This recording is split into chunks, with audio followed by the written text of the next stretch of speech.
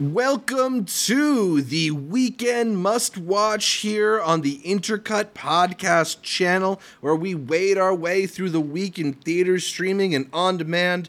I'm your co-host, Zachary Shevich, and joining me, Alina does the hunting while he defends the pride. It's Arturo Zurita. We just go to Mariano's. We just go to Costco. That's all it is right there. But really good week in movies, I'd say, in terms of like unexpected releases, mainly in TV. I would say we had the biggest HBO thing finally coming back. It was a pretty big TV week, breaking records. Did you see that tweet that was showing everybody watching it at the same time, and it was all of the windows in the houses just flashing at the exact same scene, which was good because I heard 10 million viewers ended up blocking HBO Max, which is surprising because usually it's just their CEO doing it. But a really big week for HBO and decent week for Disney, which we'll get into. Yeah, nothing is more reliable than quality prestige dramas from HBO and the app crashing as soon as you try to watch them. We will get into House of the Dragon in a little bit, as well as the rest of the big week in TV, but we're going to start what we're watching the way we normally do, with the biggest releases in theaters, except that we haven't caught this weekend's biggest release. Art, did you realize there was a Dragon Ball movie coming out and that it was going to make $20 million? Yes, I did. I was looking forward to it, Zach, and I get ready to go book my tickets, right?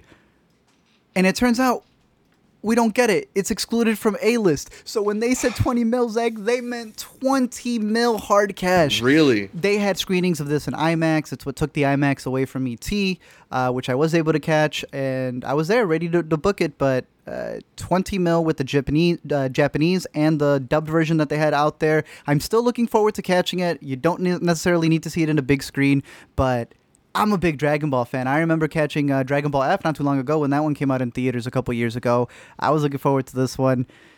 Shout out DBZ, dude. It's still there. Yeah, I mean, look, they were even in 700 fewer theaters than Beast and somehow doubled what the Idris Elba movie made. I mean, look, when the fans need to show up, the fans sometimes can show up. And I think we're seeing more and more that, like, sometimes these niche releases, especially when they're marketed in the right way, can really make a splash. But this is definitely one that I think is going to turn some heads in Hollywood, especially towards the like animation, not necessarily geared towards children department that so many studios have been so scared to touch in terms of like big theatrical releases for a while. And if I'm not mistaken, I think this may even be a sequel.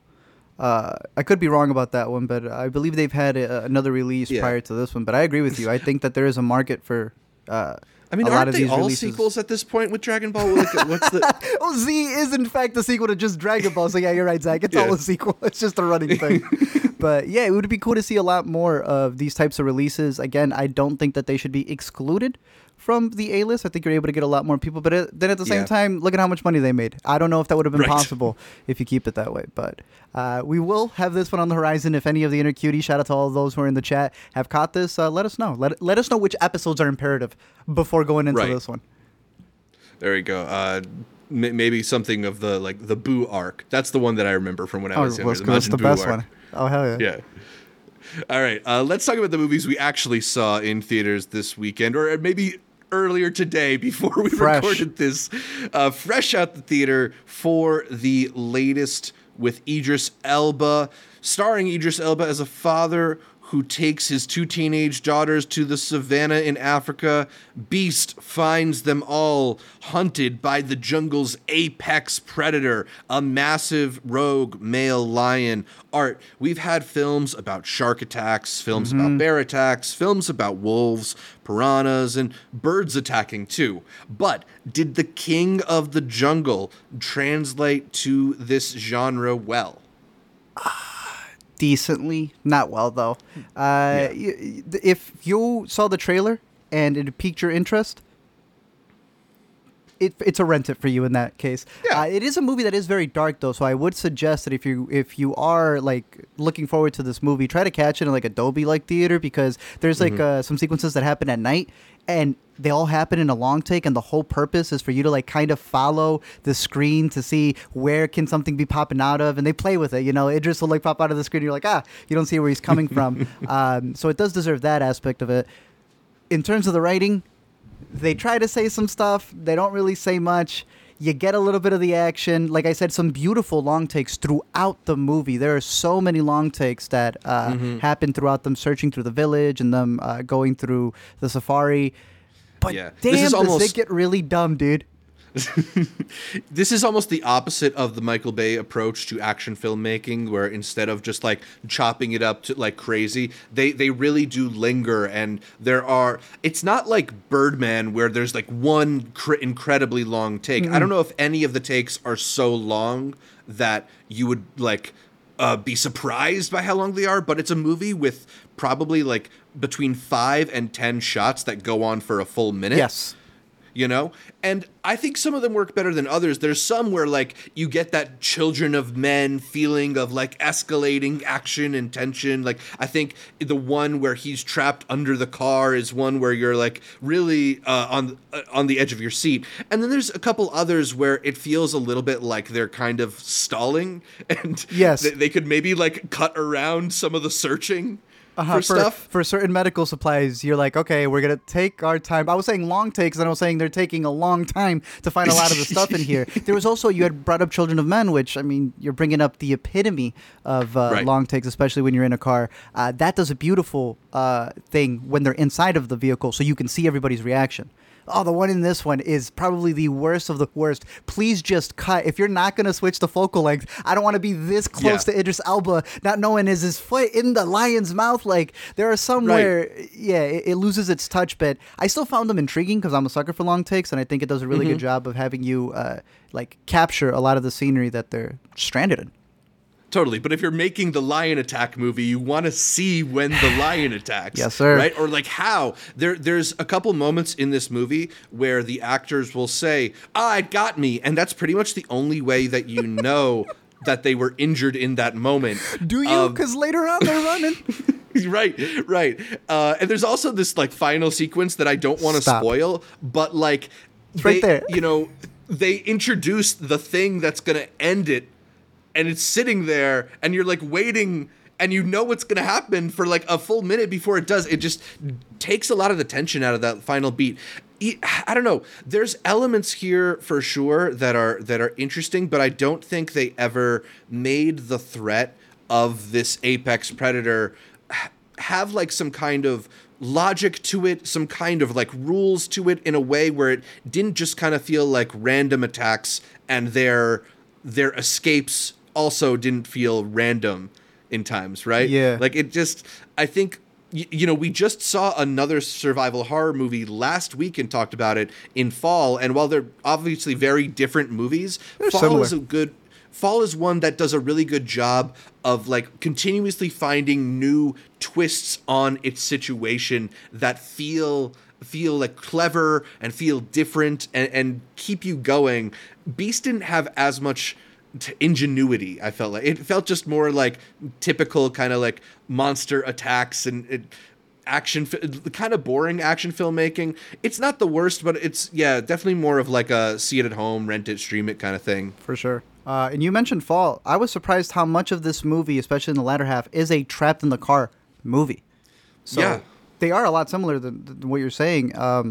Did you care for the actors? There was a story that was going on behind the scenes about how Idris Elba's daughter had auditioned, and she was so upset she didn't get the role that she didn't speak to him for 3 weeks. And in the movie, there is a thematic thing going on about like who are the real beasts out there, right? Because they're dealing with poachers and such. But there's also a family drama going on, and the daughter's like really upset at him. So I thought, I think the daughter's still auditioning at home because she was that upset. I don't know if that played into it anymore. If you preferred that storyline I mean, it was funny to see, and like I guess I'm a fan of like nepotism not being rewarded in some ways. But I mean, I thought the actresses that played his daughters were fine and were maybe interesting in parts. Particularly, I think Ayanna Haley, who played Meredith or Mare, I guess as she likes to be called. Was pretty good in the role. But as you mentioned, like the script doesn't really do them any favors. It's another one where they try to like pack a lifetime's worth of father-daughter resentment into like half a scene's worth of dialogue. And it just like, it ends up feeling fake because Forced. they go from not mentioning it to fighting like, you know, peak of the fight, the whole heart. like nothing. There's a random moments where she'll just be saying everything that's been pent up, not really for the dad, but for us, the audience. And I love the little sister because she goes, you know, you talk a lot. And I was just like, okay, even if once the scriptwriters even realize it, you know, it's getting to that point. But again, if you're curious in the movie, I'd say wait for it on home video. For sure. All right, let's get into the other new theatrical release that we got to see this weekend, although most people I think probably checked this one out on Paramount Plus. It is Orphan First Blood, the sequel to 2009's Orphan. Kill. Now, you might be thinking, how are they making a prequel to a film from 13 years ago that starred a literal child? The answer, forced perspective and platform shoes. Step aside Peter Jackson. It's a pretty silly idea, but Orphan First Blood runs with it and delivers a pretty freaky, zany, campy, good time. It feels kind of to me like this year's Malignant, the James Wan movie from last year that was just sort of like crazy enough to be entertaining in a horrific way. Art, you talked a little bit about it last week, but now that more people have had a chance to see it, are you glad that they brought Isabel Furman back for Orphan First Blood rather than recasting this role? I mean, they practically recast it. If watching this movie and thinking like, yep, that's the double. Yep, that's the double. Dang, they really got her crouching. I highly recommend finding that picture Zach was talking about where everyone's in their platforms all the way up. Yeah, like seeing her come back for the role, but it is funny, like you said, without spoiling too much of the first one, it is a literal reversal on what made the first one so good. I am a big fan of the first one. Working on the Alameda right now, I got to show it to Alina for the first time, and she's like, this isn't a horror, this is a drama. This is a whole feature film about this family that's like falling apart, and then this girl who comes in and rattles everything up, and her performance in that movie it's great. Yeah. Here, I think it's kind of smart the way they're playing into that now that the actress is older, right? And I agree with you. It is a very campy film. I wouldn't call it fully Malignant, but I see what you're saying because this is the director who did The Boy. Do you remember The Boy?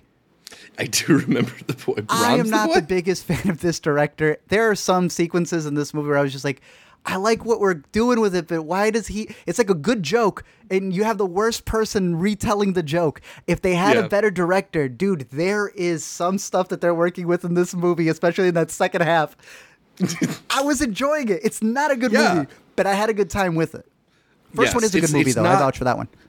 Yeah, like the first, that's the thing that's kind of really interesting here is it's so tonally different from the first one because that first one it's very unsettling, like not very, a very creepy movie that really does sort of freak you out in a different way. This one, she's like a lot more like Chucky or something. It's just like going for a completely different vibe. I do like the way that they change the circumstance with this movie. Like things happen in the second half of the film that sort of frees them up to like play coy with what's happening. And to me, that's when the movie does get really fun because, you know, like once you've done that twist in the first movie, you can't redo it. So it's got to be out in the open a little bit. I thought that was pretty awesome. Again, I don't know if you would say that there is an order to watch them in. Well, Paramount actually autoplays Orphan after you watch Orphan First Kill, but then when you finish watching Orphan, it autoplays Orphan First Kill. So if you want to watch Orphan on Paramount Plus, just be careful you don't get sucked into like a never-ending Orphan vortex, going back and forth forever. Does not let you leave. I mean, that's the app dream right there, the streaming app dream. Damn. I will say when watching Orphan, the first one again, it is interesting how they retroactively add things. It's kind of neat because there's some stuff she does with the painting in the first Orphan movie. And then in this Orphan movie, she showcases where she got that technique from. So I did appreciate little things like that. So if you haven't seen Orphan in a long time, if you do end up catching this new one, I think, one, a rewatch is cool. But it also adds a lot to like the lore that they're expanding in. I was going to add something else in terms of like the background to the characters in the movie. I will say, first kill. It's not even first kill. The movie begins and it tells you she's like on number, I don't even know what. So we're still going to get an Orphan first kill. It's going to be like an Adobe project. They're just going to continue to add when it really was when all of this began. Final kill. But yeah, I would still check it out if you're curious in it. But please watch the first Orphan. It is fantastic. And I think Vera Farmiga, who will be mentioned again later on in the watch list, does a fantastic job in that movie. And Isabel just get ready for a little bit of tonal whiplash. All right, let's talk about E.T., Spielberg's family classic, which returned to theaters in an all-new way, presented in IMAX art. Is this one of your childhood favorites, and what was it like to see it on the big screen? I respect E.T. I wouldn't say it's not Jurassic Park to me. Mm-hmm. But I recognize it one of the classics. I really wanted to go see it in IMAX because with Jaws coming up and having seen Jurassic Park on their re-releases, this is the re-release of E.T. It's always really cool to see what they amp up, what they fix, what they're able to add to it. And if you're catching this in IMAX, or we're able to catch it in IMAX, it's John Williams' score. John Williams scored nothing but that thing. I could have watched the movie with my eyes closed and it would have been fantastic. They absolutely killed it with the sound mix. I don't think the IMAX is particularly necessary on the rewatch for a movie like this. I think it's just a full frame movie and you can put it up on an IMAX, but those shots still hold up. Some of it has aged. You know, I know we're not the biggest on remakes, but there are some shots where you could see the halo around them for the special effects. Mm-hmm. Sometimes E.T., you could see how he doesn't look as real or how they're maneuvering him around. Mm-hmm. But then you get that moonshot. Then you get like E.T. in an angle where he does look a little too real, and it's like it does hold up. So it's spotty. I'm not gonna lie, it's still a spotty movie. And even in the recollection of it, of what the story is and how these kids are missing their father, I don't know how much you remember of the core storyline. Mm-hmm. There's some phoning home that isn't between two fingers, but it's a kid almost to the woman's butt. There's some really sexual undertones that I never saw as a kid. Now 80s, looking man. back, that's the 80s. Looking back on E.T., that's kind of surprised me. It gave me a little bit of whiplash there, but overall, it was really fun to revisit it and to see how, to this day, it's still homaging. So many people are still homaging it. How much of a classic it is, from its sounds, from just the way E.T. moves, the way that they interact, a lot of the iconography. It's a classic for a reason. So if you had the ability to see it in an IMAX theater, I'm curious to know your experience, but I'm also curious how many of you are going to go get ready for Jaws, because that's coming out Labor Day weekend, and that's one that I'm very excited to see how they've mixed that. And I believe it's going to be in 3D as well. I don't care too much for the 3D, but I want to see how they fix the sound in IMAX for sure. Yeah, very exciting too. I think I actually prefer E.T. to Jurassic Park when I was... I'm still kind of like that was the one that I had the nostalgia for growing up. And maybe it's just I caught that one at the right age, but decent. Yeah, that's always been my favorite of the family Spielberg ones, I think. Another thing I'd say is, you know how there's that Easter egg that E.T. appears in Star Wars? Yeah.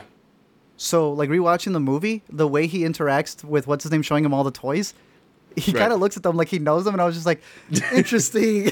Okay. So it's a much bigger world, and I started I want to make an Easter egg explain video for something that's been out since 1984. But that was a cool little touch right there between filmmakers. But E.T., the extraterrestrial, I think it's going to hold up, cool. Zach. I think people look forward to this. Yeah.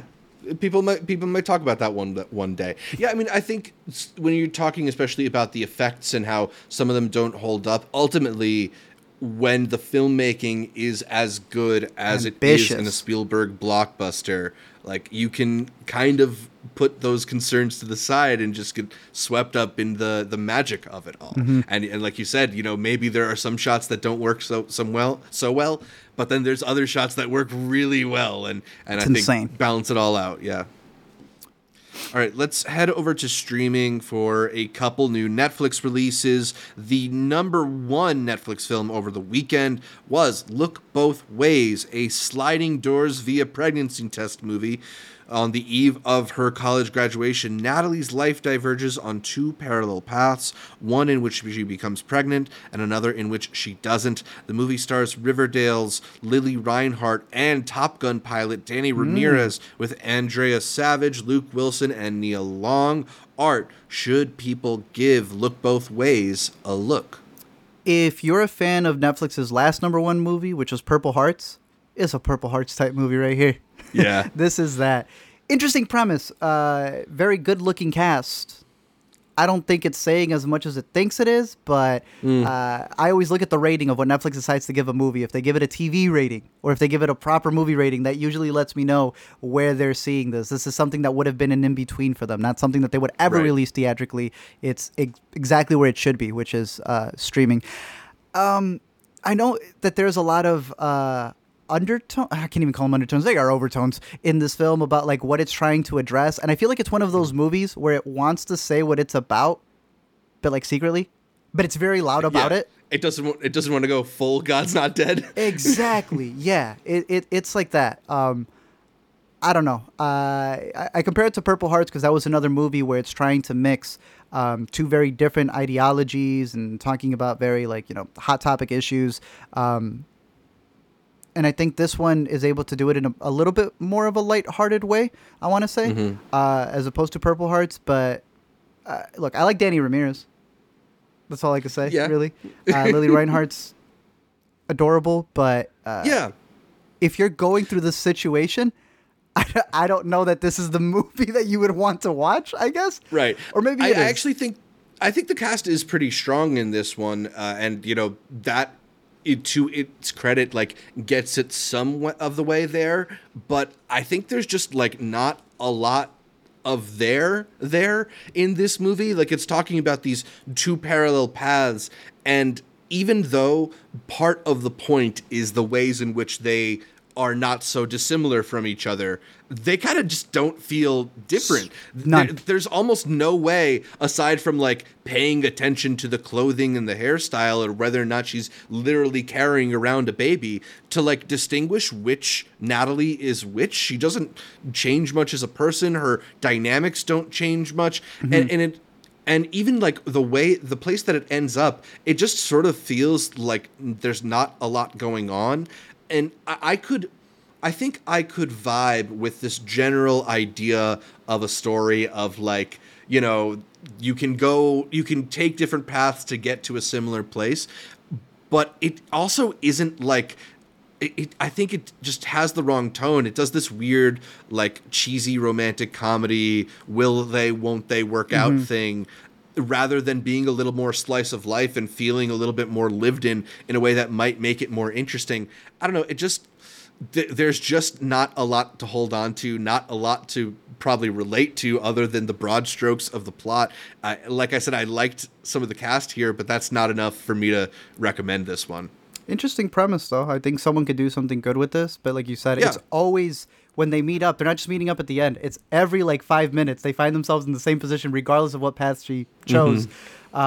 And then on top of that, the production design, the way that they dress, all of it is just so by the numbers. Did you notice how she's in one red and in the other blue? It's it's all of these different, just very easy check the box type of things where it's not trying to aggravate anybody, and they're not trying to do that. It's not really telling a story or making any decisions for the film, but it's also a big South by ad. I will say that. Yeah, I was going to ask, does this resemble your experience of seeing short films at the South by Southwest Film Festival? Oh, yeah, the sold-out Paramount Theater for the short films. Let's go, baby. That was also funny to talk about, it's so not in touch with reality that even in the movie world that it should be in touch with, it does not understand how South by works at all.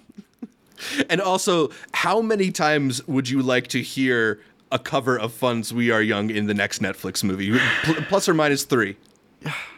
I'm not gonna do the over or under because I'm gonna lose. I feel like that's the one licensed song that they've been able to get, and I think they also had 3 times KFC in this movie as well, which has been the staple for Netflix. So it's gotten to a point where like us YouTubers use the same royalty-free music. Netflix is doing that with anything that gets a TV rating. Yeah, I don't know.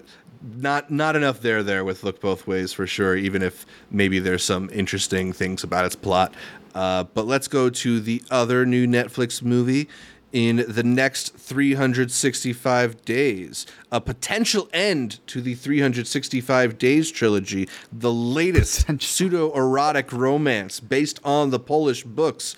Art, you ventured into the 365 Days franchise twice before and came out disappointed in humanity each time. So I have to ask, is this some kind of punishment kink at this point, or what's going on? I believe so. They don't even wait. They didn't even wait 365 days to give us the next one. So I think I'm done with the series. I'm tired of being edged by them, is what I will say with all of their endings. So next. All right, let's go to TV because it was a big week, both for premieres and finales. Let's start with the biggest premiere in a week full of them. And fly back in on the back of the Dragon Syraxes, the House of the Dragon, or as George R.R. Martin refers to it, Hot D, debuted in the coveted Sunday primetime slot on HBO to about 10 million viewers. HBO's biggest premiere ever, featuring the story of House Targaryen 172 years before the birth of Daenerys Targaryen. House of the Dragon features Paddy Considine, Matt Smith, Rhys Ifans, and more highly respected British actors. Art, a series like House of the Dragon will ultimately be judged on the strength of its full first season. But for an hour at least, how did you feel about being back in Westeros? Great. It felt awesome. The sound design is beautiful. The sets are cool. The VFX, it's all right. It's okay. Miss. Yeah. It's okay. But the characters, I'm already rooting for people. I'm already going like, you're the a-hole. Can't wait to see more from you. Can't wait to see how these battles go over here. I see some love interest sparkling over here. And just the way that they're building up the world, these grudges, a lot of comparisons to what we know is going to happen, 200 something years in the future to the actual Game of Thrones storyline. But dude, we're back, baby. I love how a lot of people were saying, oh, we said we weren't going to go back to it after they abused us with the last season. Hey, look, the last season ended terribly. But we had a blast for 7 whole seasons. Like that, that doesn't go away from me. I don't understand people who see it that way. I was going to come back regardless of it. Clearly, so did everybody and some. It did not deter people away. HBO knows where the money's at. And that's why George came out and said that Thrones, it should have gone 12. There was no reason to halt it at 8. And I hope they've learned their lesson and they're able to really flesh this world out because, I'm excited to tune in on a weekly basis. I am too, man. I missed the appointment Sunday viewing. I missed the communal watching experience. I missed everybody going crazy on Twitter at the same time together. It's fun to be back here. Look, I think a lot of people, when they talk about the things that Thrones did well, when they were doing them well, is they talk about the violence and the sex and the dragons, but really what it was that I think separated this show from so many other fantasy shows was that it was a politics show, like woven into a fantasy setting. And they clearly understood that in the House of the Dragon, because the real drama of this show happens in those small council meetings, when all the big players, all the important people sit around and make the decisions that affect the world and affect these characters. I think they've just done a really smart job of calibrating this in a way where you are thrust into that dynamic, and like you said, you can pick up allegiances. They cast this one really well. You know, I was a little bit like unsure about the casting of Paddy Considine because he's actually one of my like favorite underrated actors, but he's not somebody I ever really imagined in the brutal world of a Game of Thrones. And then you see this pilot episode and he's so heartfelt and he's so forlorn and he's clearly wearing the weight of the world on his shoulders as a king. And it's like, okay, they cast Paddy Considine in a Paddy Considine part. Sir. Perfect. They brought Matt Smith, a dude who loves to play assholes, to play the biggest asshole in Westeros. Awesome. Let's go. I think they've clearly calibrated this thing well to kind of bring you back into that feeling that we all really enjoyed. And like you said, you know, it was really magic for a while there, and eventually things fell apart. But I think those were Benioff and Weiss problems, and this isn't a Benioff and Weiss show. There you go. But do you also believe that the Benioff and Weiss positives were also what gave a lot of the flourishes that we enjoyed from Game of Thrones? Or do you think that having the same team and like line producers and such here can still carry that? Because there's a well-oiled machine, but do you think that it's going to falter? We should mention maybe that the first episode was directed by Miguel Sapochnik, who, of course, directed many of the biggest and best episodes of Game of Thrones, including Battle of the Bastards. The series is co-created not just by Ryan Condal, but George R.R. Martin as well. So he said enough's enough. His logo's at the end of the show, because it looks really cool. Stick to the end of the credits. He's not messing around anymore. Yeah, it's actually interesting. I heard that there were some things that he had issues with in Game of Thrones that he made sure they changed for House of the Dragon. Nice. Like, one of the things is he thought Game of Thrones wasn't colorful enough, and if you see, like, the house banners are all a lot more colorful in House of the Dragon, so it'll be interesting to see his influence on it.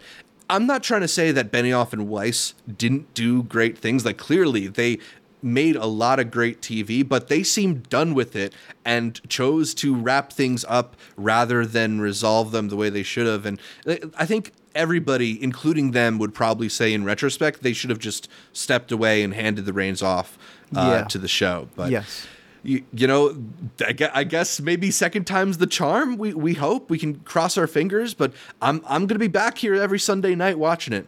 I am as well. Do you have any favorite characters so far? Or scenes that stood out from the first? I mean, as I mentioned, I like Paddy Considine a lot, so I'm always inclined to root for him. I'm into what's her name, Rhaenyra. I'm curious to see how that's going to go. How about Rhaenyra you? the one who didn't get to become queen? I think she, or the younger one. I think or she's the younger one. I think. Okay, the older one, her aunt, the one who didn't get to become queen. Yeah. The queen who those wasn't. Two right there.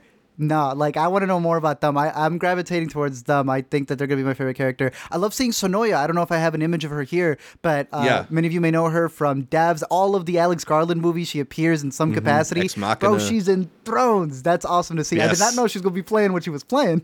But on top of that, just Matt Smith. There's a sequence in here where they go full-ass duel, full tournament, medieval times right there, right in front of you, and it was Classic fantastic. Thrones action. There's already some great memes of that when he was railing. I don't know if you saw that one. They put the Tony Hawk thing over him. I was gonna say the 50-50. Nah, we're back, bro. Like, we're in this world. Everyone's watching at the same time. I am very excited. And then they dropped the HBO dropped the whole thing, even with all this uncertainty, right, that's been happening, and movies being shelved. And people having seen Scoob, or maybe they haven't seen Scoob. They're like, we still have to keep the ball rolling. They dropped that The Last of Us teaser. I don't know if you got to finally see it. I did, yeah. Just like, 20 seconds or so of footage, but that's got me hyped too. Yeah, they literally have us begging for scraps. But they got us right here, dude. With this and everything that they have in the horizon, it is looking great for HBO. I hope they fix their behind-the-scenes stuff. Not easy to find privacy in King's Landing. I'm realizing, Matt Smith can't have sex without several onlookers. The small council isn't as secure as you would expect, like a top level government meeting to be. Well, that's just Matt Smith's life. Yeah, I mean, maybe they need to invest in some soundproofing or peeper proofing technology in Westeros. All right, let's go to Disney Plus, which premiered its own big show, the latest Marvel series, She-Hulk: Attorney at Law, featuring Tatiana Maslany as Jennifer Walters, aka She-Hulk. I've only had a chance to catch the first episode. Art has seen 4 of them. I think there's going to be 9. And this show, created by Jessica Gao, pitches itself as a subversive, fourth-wall-breaking lawyer comedy. But, Art, how much fun are you having watching She-Hulk so far? I really like Tatiana Maslany. I went to go see her on Broadway for Network. She killed it live. She is, I think, one of the best young actresses working today. Actresses, honestly, period. Shouts to Orphan Black. This is getting the Marvel check, and I can't be upset with that. There are lines and themes in this series that I think could be done very well, and they're Marvelized, as you expect. It's also being showrun, like you said, by Jessica Gao, but more in particular, the director of the first couple of episodes, I want to say, is from Marry Me. So right, yeah. Just because you Marvelize Marry Me doesn't make it any different. It just gets a lot of fans who are going to like the Marvel skin regardless of, and that's what it feels like a lot to me, especially in the latter episodes that we're going to get to. I was explaining to Zach that they try to break the fourth wall in a way where it's not trying to connect to the audience, it's trying to get ahead of the audience, and I don't think that's good for the show. I think it's very much well aware about how it's going to be received, and I think it shouldn't be focused on its reception as much as what it can present. I think it needs to focus on the characters and its VFX a lot better if it's trying to pay the respects to her as a character. Like, a big part of her is wanting to be a female attorney and all of the different things she has to deal with. And there's a nice comparison that while they may have not hired her as a woman, now she can only be hired as She-Hulk. She must be this figure in order to be at the top of this firm. And while there's parallels there to what it's like to be a female attorney, the way that the show is handling it, I think, kind of counteracts a lot of what it's going for, and it almost like collapses in its corniness. There are some cameos that are going to happen in an episode or two from now. Embrace, guys. I don't hate it. I'm there to support my girl. You know, I was there to support our boy for Moon Knight. They're getting us with these things. You know, they're casting people who we know we like. And they're hoping that they don't have to worry about the writing, that we're just going to add all of their other performances and the drama they were able to do there, and that it's just going to carry on here. Yeah, they got to hold their weight in all the other departments, in my opinion. Yeah, I mean, I just think it's like so hard to try and do that fourth wall talking to the camera thing in a post Deadpool and Fleabag world, when those are just so like sharply and precisely written, and this just kind of feels like a little bit blander by comparison, a little bit less unfiltered in a way that would make it actually kind of like fun or edgy or cool. In the very, very beginning of the show, very beginning of the first episode, she's like talking to the show, and she's like, she makes a joke about, oh, you're tuned in for a lawyer show. And I think that's one of the things that you're talking about, getting ahead of itself. It's like, you haven't even shown me anything yet. I don't know what kind of show this is, let alone whether or not it's a lawyer show. Like, write a different joke. Don't just say, oh, this is a lawyer show. Like, I know it's a lawyer show. That's in the title. Yes. Exactly. It spends a lot of the fourth wall breaking trying to justify itself, and it's like, don't justify yourself. Just show me why you're so good. And it's like, yeah, but you got to understand, I'm going to get hit with it. No, I know. You're going to get hit with that regardless of you mentioning it. So just focus in on where's the good attorney shows? Or what's the case that you're taking?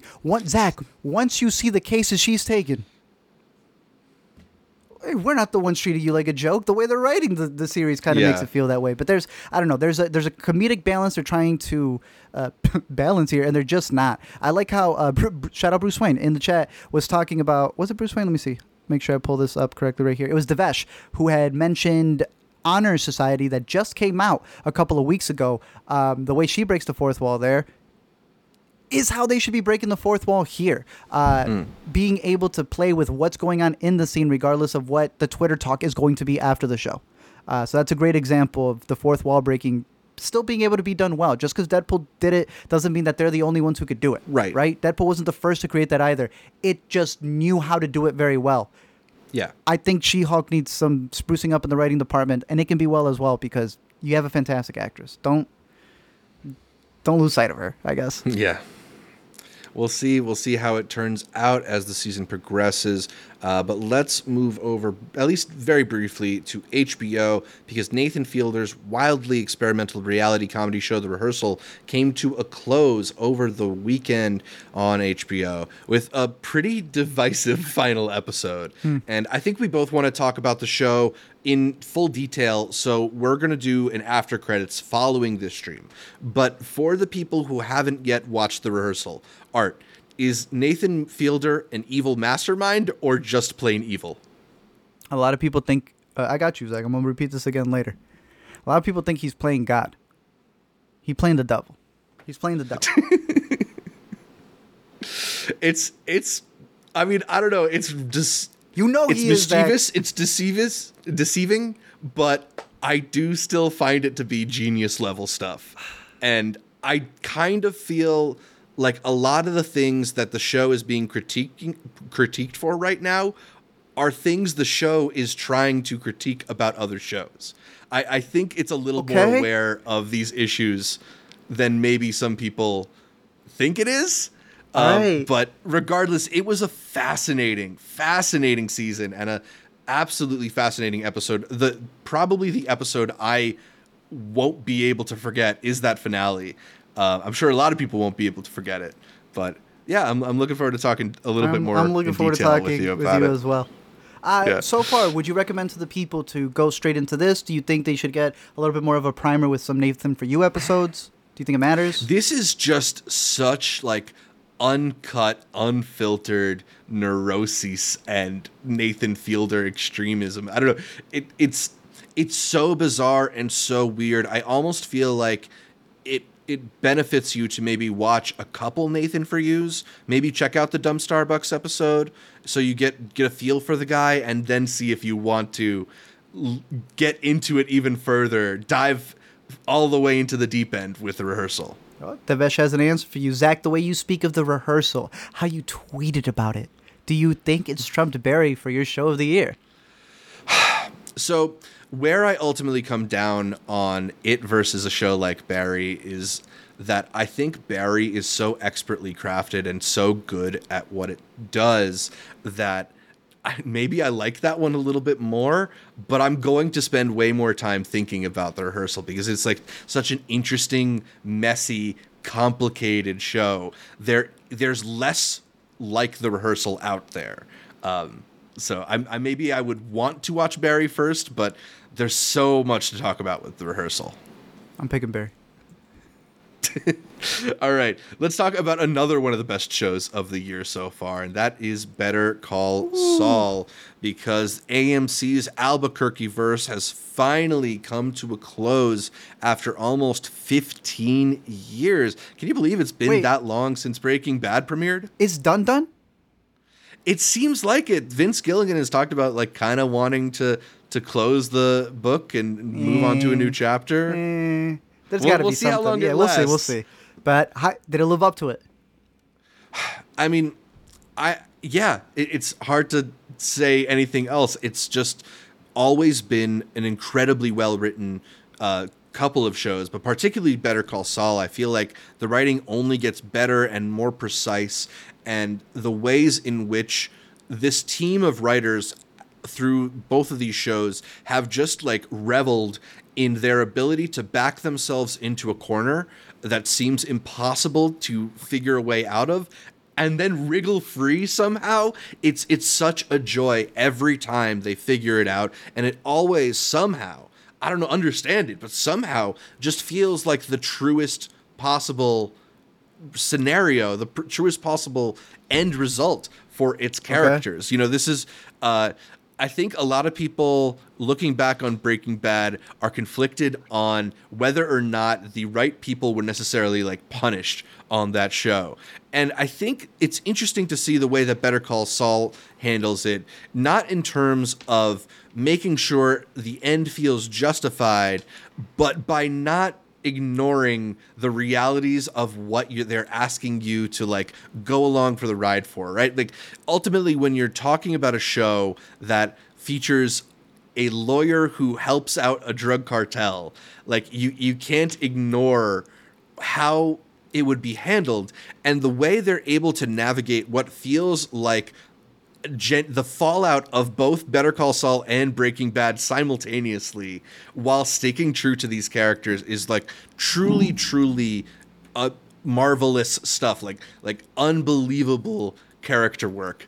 I'm just really in awe of it. The final note just feels pitch perfect, and I couldn't have it any other way. You know, there's some series finales where you don't know if that's how they should have left their characters. This one just feels like Breaking Bad sometimes did and Better Call Saul did a lot of the time, like it's the only way it could have happened. So beautiful. Catch up on it, man. Maybe just watch that final few episodes and it'll spark something in you. I got to watch 63 hours? The last episode with me. I wanted to, but I needed to pay it its respects. I heard it was a very somber finale, but that it's in the quietness that it really hits. Yeah, it absolutely, because it's really trying to reckon with what the toll must have been on all these characters to carry these things for this time. Because, like I'm trying to say, you know, they're not just bringing to a close Better Call Saul storylines, but they're bringing to a close Breaking Bad storylines too. Yeah. It's firmly a show that takes into account the events from both shows in a way that doesn't feel like, I don't know, over the top or like too self-indulgent. I don't know, man. I'm in awe of these shows, and I'm going to probably go back and watch all of Better Call Saul again because it's that good. Okay. Yeah. Well, I'm very excited for it. You've sold me on it every week. I just haven't bought it yet, but I have had it on layaway, and I can't wait to start the 60-something hours because, yeah, in Vincent we trust. Yeah. He's a really, really excellent writer of television. And shouts to Peter Gould, who was the creator of the Saul character and wrote that finale and steered the ship, because it's been way more than I think anybody could have anticipated when they announced that show. I mean, when they announced that show, I thought it was one of the all-time bad ideas to take the legacy of Breaking Bad and ruin it with this silly Saul Goodman comedy. Sodomized the legacy of Breaking Bad. And now... And turns out that show is just as good. Damn. All right. Well, I'm curious to see what Vince Gilligan works on next. Yeah, same. All right, let's AMC go should give him a blank check, to be honest with you. Yeah, please. What else have they got going on? Tales of the Walking Dead? Yeah, so... All right, let's go from a show that only I watched to a show that only you watched. 5 Days at Memorial, the latest prestige drama out of Apple TV+, following doctors and nurses at an ICU in New Orleans struggling to treat patients during Hurricane Katrina, and how they managed without power for 5 days. This one stars Vera Farmiga and Cherry Jones. Art, is this limited series worth the time? It's pretty solid. I've gotten through the first batch of episodes that are out. I think they're on episode 4, maybe 5. I want to say I caught the first 3, and they do a really good job of putting you in this hospital, not just leading up to the events of Katrina, but it's the aftermath. Like, it really lets you know that people assumed things about the disaster that didn't really come from the hurricane itself. It came from how people dealt with it, and it's crazy, dude. It's a really good drama. You have really good actors going along with this, and it's shot like viscerally well. A majority of it, when you're inside the hospital, is shot in a very wide format, and then when they cut to exteriors, it goes full screen, and it's just like you feel it. There's some insane CGI with it when you see footage of the levee break, and then when you mix a lot of the real life footage as well, I think it does a really good job of putting you in that setting. We're also at a time where HBO is going to be releasing Katrina Babies, a documentary that premiered at Tribeca, and then a couple of other ones that I know are on the horizon, where a lot of people are looking back, right, now that it's been over 15 years, like practically 20 years since the incident, to see all of the fallout and the repercussions that are still being felt to this day. So for a drama that takes place in real time, I think it's hitting all the marks that it needs to. So it's on Apple TV. It streams beautifully, and all the performances all around have been really fantastic. So put this one on your radar and brace for it, dude, because it hits. It's pretty good. Yeah, I mean, it seems harrowing in the very least. So best way to put it. I'm excited to check it out. All right, so those are the movies and shows and more that we have been watching. Let us know what you've been watching by commenting on this video or shooting us an email at intercutpod@gmail.com or interacting with us at intercutpod on social media, whatever it is. Let's move on to some yay or nay film news subjects and start it off with reports indicating that the producers of James Bond are searching for the next man to don the iconic tuxedo. But with an eye to the future of the franchise, word is that Barbara Broccoli wants a younger Bond, someone in their 30s, to inherit the mantle. Art, yay or nay, you like the idea of a Bond that might look like somebody we went to high school with? I worry on who it might be. I don't mind it being young. I understand that. I think the Broccoli family have done a really good job of like really protecting the IP and making sure that they're able to get longevity out of whoever they pick. But Zach, don't you think it would be cool to have some one-offs? I think it would be really cool to see an Old Man Logan type of James Bond, someone who's retired, a different James Bond that, you know, people wouldn't like in a third movie because they've been invested in it, but you could do a single type of story with. You could do a different type of medium that doesn't have to be movies. Now that MGM has been bought by Prime, I'm curious to see what are they going to switch up? What else can they do that's new that they're going to be able to incorporate? I don't mind the Bond being older. I don't mind the Bond being young. I don't want the Bond to be Tom Holland. No. I will go on a campaign. Yeah, for sure. For it to not be Tom Holland. Do you have a way you're leading? Because I feel like it may end up being someone who none of us are even guessing. Well, that's the thing is like, so I don't mind the idea of a young Bond, although I don't want to be stuck with one James Bond for the next like 20 years, which seems like maybe their goal in casting somebody who can age into the part a little bit and won't be like Daniel Craig just like looking for the exit after 2 movies already. But you know, the news that was dropped recently came with the tidbit that they'd apparently been looking at Outlander's Sam Heughan, who's 42, and they felt like he's maybe too old for that part. But looking at a guy of like Sam Heughan's profile, he's not exactly the type of movie star who we might think of when we think of like our ideal James Bond. Like maybe we can do a little bit of fan casting and say like the type of person we'd like in the role, but chances are it's going to end up as somebody we've either never heard of or has just been like a bit part in some movies that we've seen, you know? Yeah. So let me throw out some names to you and see what you'd like. A lot of people have really trumpeted the idea of Henry Cavill being it, although he's already 39, so that feels like he might be out of the range. He looks it. Yeah. Honestly, my favorite idea is casting Riz Ahmed. I think that would like be a really interesting, bold direction. He's clean. Also 39 years old, so that maybe is young, pushing the age limit. He does look very young.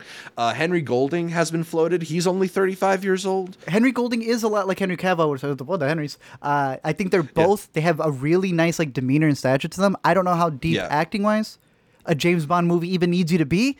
Right. They would be pretty cool. How old is Golding? They both have the look for it. Yes. How old is Gold? Oh, hold on, you have it here. Actually, I didn't even see that. Golding's 35. That's fairly young. It's okay. Okay. Yeah. All right, probably the most like interesting, though I don't think he would go anywhere near it. Daniel Kaluuya, maybe for a Bond villain. A Bond villain he'd have some fun with. I see. The thing is, it's so. That's why I say Henry Golding and what's his name, the other Henry, because at that point you know that they could bring that suave consistency. They don't really have to worry about anything else. I don't want Daniel Kaluuya restricted. I'd rather see him as a villain or somebody else on the team. What about a Dev Patel? Are you a fan of that idea? I like Dev.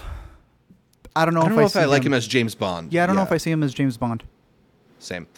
This is probably, I feel like, maybe my most realistic idea. How about Jack O'Connell, only 32 years old? Yeah, it makes sense. That would make a lot of sense. It makes sense. Yeah, Aaron Taylor Johnson doesn't feel like the right demeanor, but he's a good actor. I would like to see an Aaron Taylor Johnson one. I think he did a pretty good. He did a decent enough accent, but that's the thing too. You have to remember, to a lot of people, it needs to be a Brit. He is a Brit. Aaron Taylor Johnson's a Brit? Yeah, the kick-ass accent is his accent, like his fake accent. Well, he's a good actor, bro. Okay, we gotta get him on. I like Aaron Taylor Johnson. All right, he's 32. A couple other 32-year-olds that I thought might be interesting: Nicholas Hoult and Taron Egerton. Although Egerton's already Kingsman, so I like them both. But again, I feel like they're so recognizable that I don't want them to get bogged down. I want to see these guys do a bunch of extra stuff. You know? Yeah. And then on the younger end, John Boyega's 30, Will Poulter's 29. I don't know if either is quite right for the part. Yeah, Will Poulter's a villain. And John Boyega, I don't know if he's be willing to do another franchise. That too, yeah. And then I also put Tom Holland here, although 26, hopefully that rules him out. Tell me, you really? I put him because I feel like he's a name that comes up, not because he's somebody I want to see. Yeah, I'm asking you. Do you want to go see Tom Holland? Absolutely not. In one season? He's got enough franchises already. And that's like, he still looks like a boy. Even in Uncharted, he looks like a boy. Forget the look. It's how he acts, bro. Yeah. I don't want to see him like raising his voice. No. Is whiskey not stirred, please? Not shaken. I don't want to see that. I don't want that. It's like having Mark Wahlberg be James Bond. No. I'm good. I'm straight. Yeah. We got in the chat some votes for Henry Golding, some people seeing Kaluuya as a potential Bond villain. Julietta thinking Jack O'Connell's maybe a bit too boring. It makes sense, but it's very basic. Poulter is definitely a villain too, yes. Yeah. All right, let's move on to the next subject here. Everybody's favorite data collection company masquerading as a ticketing service, MoviePass, let customers know via email that they are coming back. Yes, sir. MoviePass is relaunching as a beta on Labor Day with 3 different pricing tiers at $10, $20, and $30. None of the pricing tiers, however, feature an unlimited ticketing option during the beta. So, Art, yay or nay, you are signing back up for MoviePass. You asked me the question, am I signing up? Yes. 100%. Am I asking other people to sign up? Look, I don't know what they're going to be taking this time around. All I can say is that if it wasn't for MoviePass early on in that 2012, 2013 beginning years where I told everybody about it, I would not have been able to cover the amount of movies that I did. Even now, with the services that we have with AMC, those are like 3 movies a week. Man, you were watching 3 to 10 to 20 movies a day. It did not matter with MoviePass. Then obviously more people joined on. There's the whole story of it. You could search it up. I'm sure several people have videos on it. With this beta coming back, have you seen the rollout? I have the site pulled up here where it's got the countdown. All what's exciting. It called? Christopher Nolan style. As we're timing down over here. But it says this. The new MoviePass beta app will be accessible by invite only. When the timer reaches 0, the waitlist will be open for 5 days. All who join the waitlist will receive priority access to the service and 10 friend invites. Ooh. Space is limited. Once the waitlist is closed, Zach, the only way to get to MoviePass is to find someone who has a remaining invite. What do you think?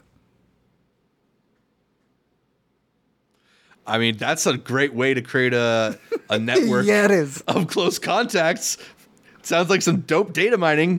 I think it sounds almost like multi-market scheming right here to a degree.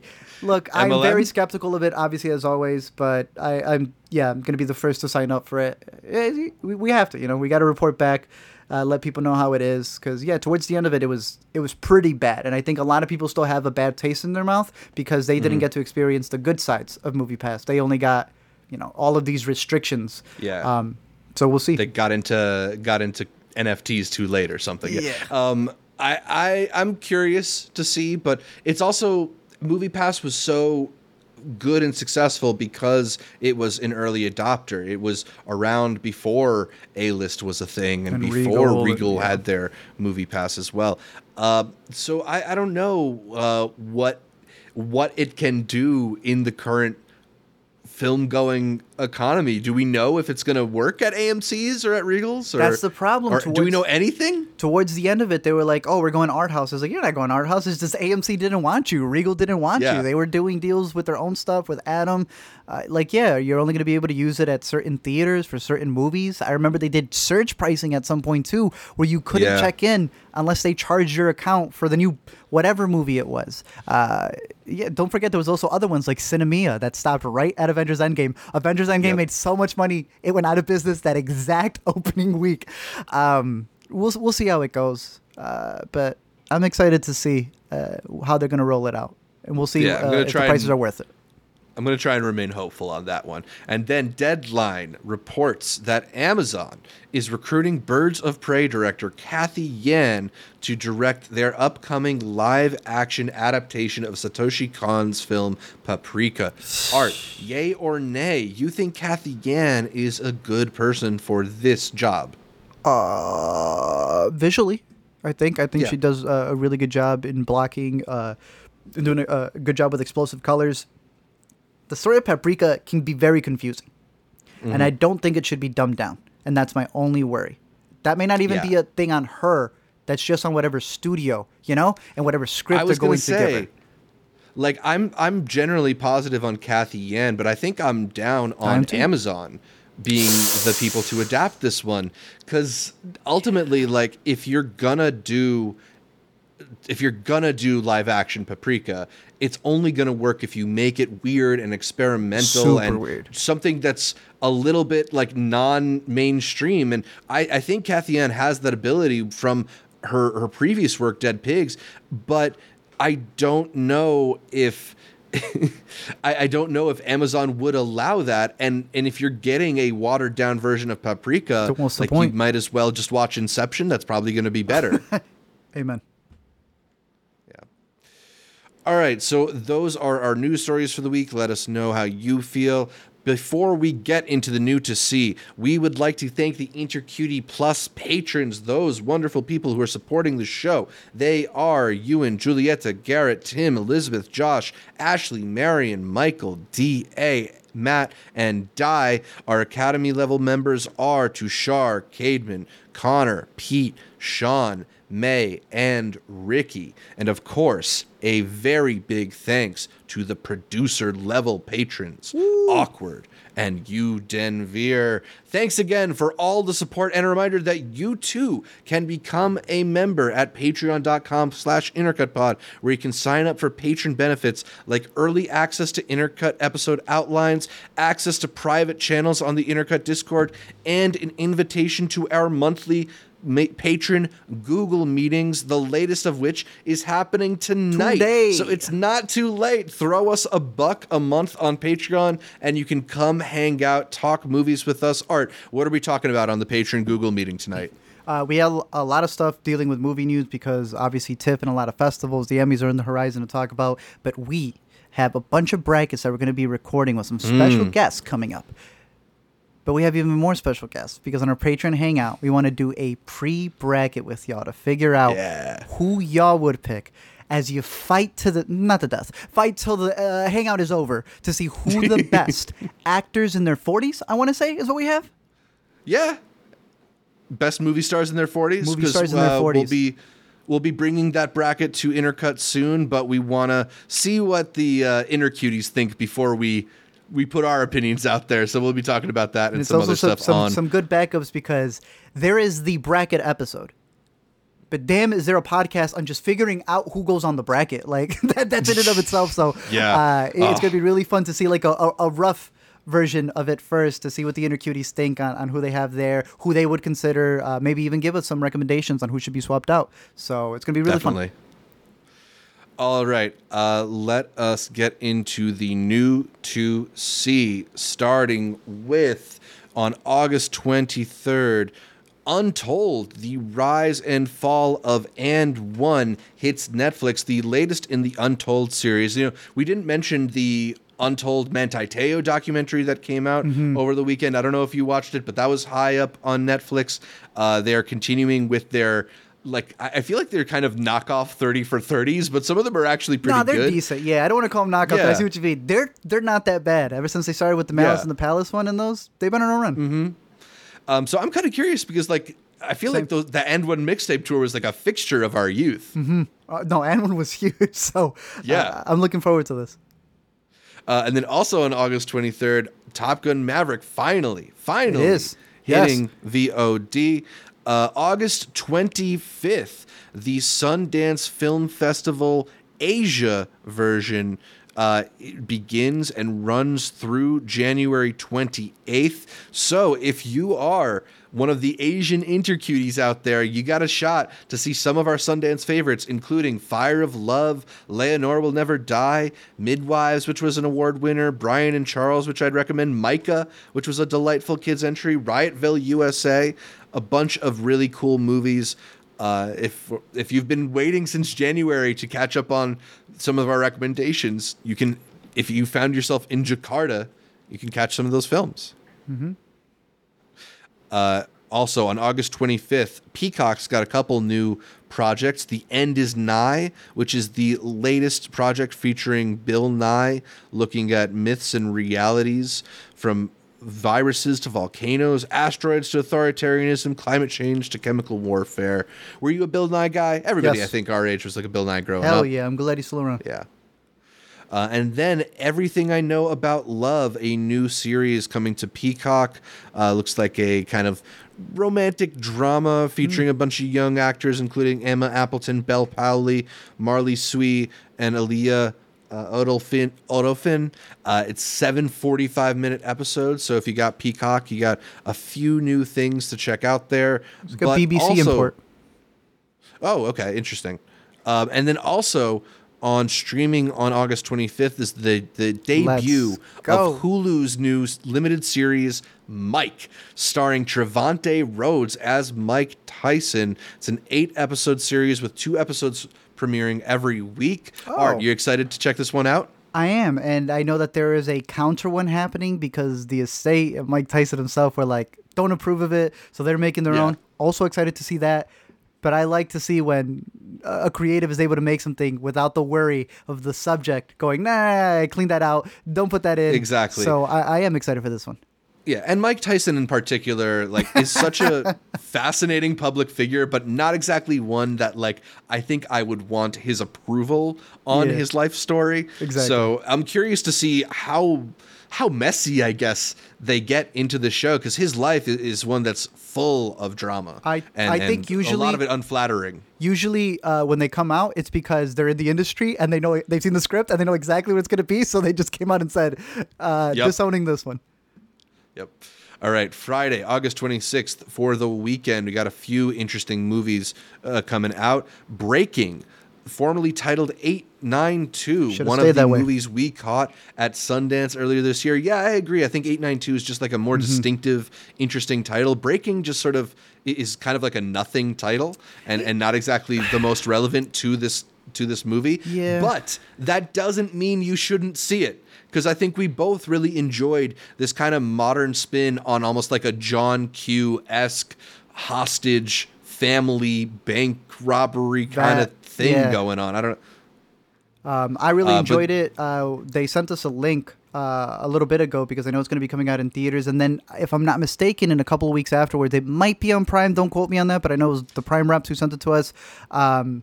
I still enjoyed it. I really think that his performance is solid in this. Nicole Bahari's performance is really solid in this as well. And they did do changes because I really liked how they incorporated 892, the title in the movie and such. And they've swapped it out to be Breaking. And there were some lines that does mention the Breaking title, but 892 is just so much better. I showed it to my family and they agreed. 892 is a better title. So while it may seem bland, Zach's right. Give it a watch if you can.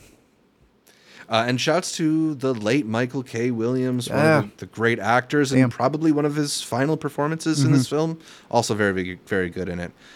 Funny Pages, the new A24 film. This one is one of the rare A24 movies that's going to be theaters and VOD on the same day. This one premiered at Cannes earlier this year. Also stars a favorite around these parts on Intercut. Chicken Finger Kid. Chicken Nugget Daniel Kid, bro, with all the sauces. He's got all the sauces, man. And now he's got like a dream of being a cartoonist in this very scrappy film. That's like a weirder outsider coming of age story. I think this is a really cool film about what it's like to be really into a particular subculture, right? Like maybe you're a skater kid, maybe you're a hardcore kid, maybe like the people in this film, you were like a big comics nerd. Mm-hmm. But I think regardless, you can appreciate what it's like to just have this passion, have this focus that you care about so much more than all the people around you, and kind of feel like you know better because of that than all the people around you. And just that the whole like coming of age process of learning about adulthood through your passions is captured well here and done in kind of a scrappy, shaky camera style that feels very reminiscent of what the Safdie brothers do on films like Uncut Gems and Good Time. Okay. I don't know if it's quite as like tense and excruciating as those movies, but it's definitely in like it's cousins with them. It's in the same tonal playing field as those movies. Got it on my watch list. Very cool. Another movie hitting theaters this weekend in limited release is The Good Boss. Were you saying that this is Spain's selection for the Academy Awards, or was last year? We all wanted it to be Parallel Mothers. Parallel Mothers scored up the nomination for actress, but this was what Spain submitted. They went with the comedy. It's a comedy drama about a boss that I guess nobody likes and just what they're dealing with as he's going into all these different locations. They went with the Javier Bardem movie instead of the one with his wife. Exactly. I highly recommend Parallel Mothers. I still think it should have been the one that was submitted. But again, we just got the link for this one. It just hit over here in the States for us. So I'm very excited to look into this one. Possibly the biggest release of this weekend. I think so, considering Easily. that this is like a big time for horror movies. This is The Invitation, a film about a young woman courted and swept off her feet only to realize that she's entered a gothic conspiracy. Ooh. This one stars Game of Thrones' Natalie Emmanuel. I think this one used to be called The Bride. I had both listings on my document for a little while. Yeah, I mean, it seems pretty interesting in terms of horror movies. Not exactly the one that I'm most anticipating, but it feels kind of familiar. Maybe it's like shades of, what is it, Ready or Not? That's what I keep getting every time I see the trailer. And it's out.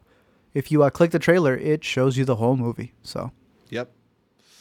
Another film that I hadn't heard of until I opened up my AMC app, but Jane hits theaters this weekend. You said you were reading a little about it. What's this one? Yeah, so like? Another one that had an alternate name. It's called Jane now, but it used to be called Jane, all capitalized, Zach. So we'll see how that comes into play into the movie. But it's about this girl played by Madeline Page, I want to say. She's from Riverdale, if I'm not mistaken.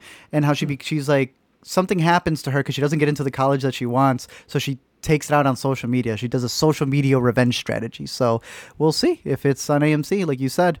Probably keep it on the horizon. All right. Also available this weekend on Netflix is Me Time, the latest Kevin Hart comedy. This one alongside Mark Wahlberg, about a couple of guys who reconnect for a wild weekend. It looks pretty much like your typical zany Kevin Hart buddy comedy, and not one of the particularly good ones, but they just sent us the screener, so we'll hopefully find out soon, and we'll get back. Samaritan. I believe this one's both in theaters and Amazon Prime Video this weekend. A superhero drama starring the Rocky himself, Sylvester Stallone, as well as is that Ashtray? Is that Ashtray? Yes, sir. Yeah, Javon, bro. He was actually for this one? Yeah, I'm excited because I know that Javon was like a boxer growing up. When I was listening to interviews way back for like the first season of Euphoria, he was just like a little kid. And he was like, I was a boxer before I was supposed to be an actor. And I think he said he shot this in between Euphoria's season 1 and 2. For him to be with Rocky, though, I'm really excited. But I don't know what Rocky may teach him. So I'm curious to see them two in the movie more than I'm curious about the premise of the movie, if that makes sense. I hear that, yeah. But it'll be on Prime. And then, okay, cool. And then the movie that I'm probably most excited for this weekend, the first of my picks for the week, it's the new George Miller film, 3,000 Years of Longing, starring Tilda Swinton and Idris Elba. This one premiered at Cannes earlier this year. A movie about a lonely scholar who discovers a djinn that offers her 3 wishes in exchange for his freedom. AKA, it's the horny genie in a bottle movie.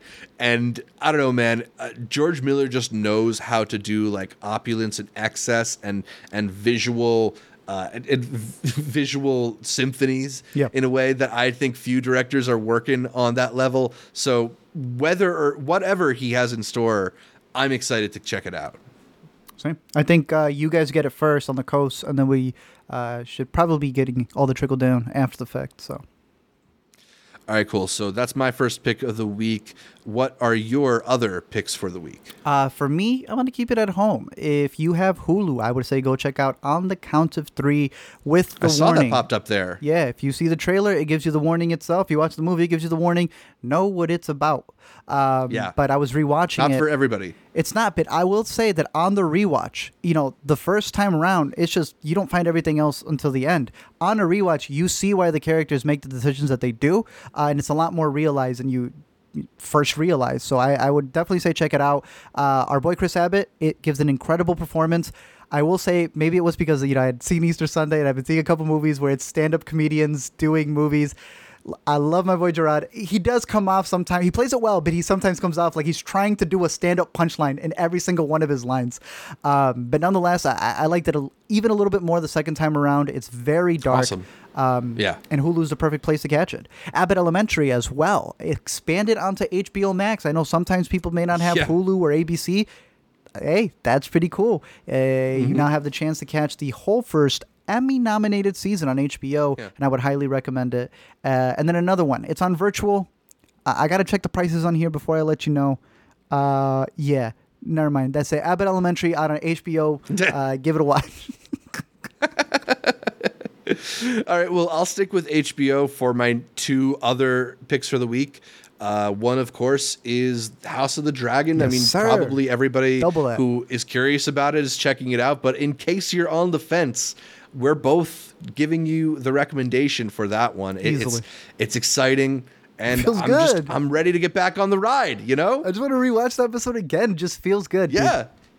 Man, when they came in with the sort of like echoes of the Thrones theme in the score, and then when they finally, I don't know, we're going to spoil it tonight, but I swear the house started smelling like wine the moment the HBO logo came out. So one show starting and another show that just ended. I'm going one last recommendation for The Rehearsal. Truly the most unique piece of media you might see all year, and definitely the workings of some kind of mastermind. Whether or not it's for good, who knows? He's too clever for his own good is what I'll say. Yeah. All right, so I think that's about all for this edition of The Weekend Must Watch. You can catch more from me, Zach Shevich, by following me on Twitter, Instagram, or Letterboxd at ZShevich. That's ZSHEV as in Viserys, ICH. Ooh. And check out my YouTube or Multiplex channel, or YouTube or TikTok channels at Multiplex Show. Art, where can people find more from you? You can find me over at LME Explain on Letterboxd, on Twitter, on YouTube, or every week here on the Intricate Podcast, where Zach reminds me that I need to catch up on Better Call Saul. Yeah, you can listen to every episode of the Intercut Podcast on iTunes, on SoundCloud, on whatever your favorite podcatcher is. I happen to like Overcast. And then make sure you're tuned in not just to the audio version, but to the video feed as well on our YouTube channel, youtube.com/intercutpod, where you can catch our bright smiling faces as we break down the latest in entertainment, and maybe hit that bell to get notifications on new uploads. Check out all of our stuff on social media, whether you go to our Facebook, Instagram, or Twitter, or our Patreon. They're all at Intercut Pod. You can also leave us a comment, like the video, and consider heading over to iTunes to give us that much requested 5-star review. Shout out to our listeners in Brunei for putting us on the all podcast film charts over there. And shouts to all of you leaving 5-star reviews. We passed that 100 ratings threshold. It warmed my heart. And but now I need a little bit more. I need the next fix. So let's get to 110. We need a few more 5-star ratings. Go to iTunes and keep hitting that 5-star button. Thanks to all of you who do. And find updates throughout the week by following us on social media. You can find more from Art, more from me, more from all the guests that we feature on the show here on Intercut. Thanks again for tuning in. And until next time, every artist needs a space to let their inner weirdo out. Agree. Is that what Intercut is? It's an orphan line. What? Is that Intercut for us? Yeah, of course. It always is.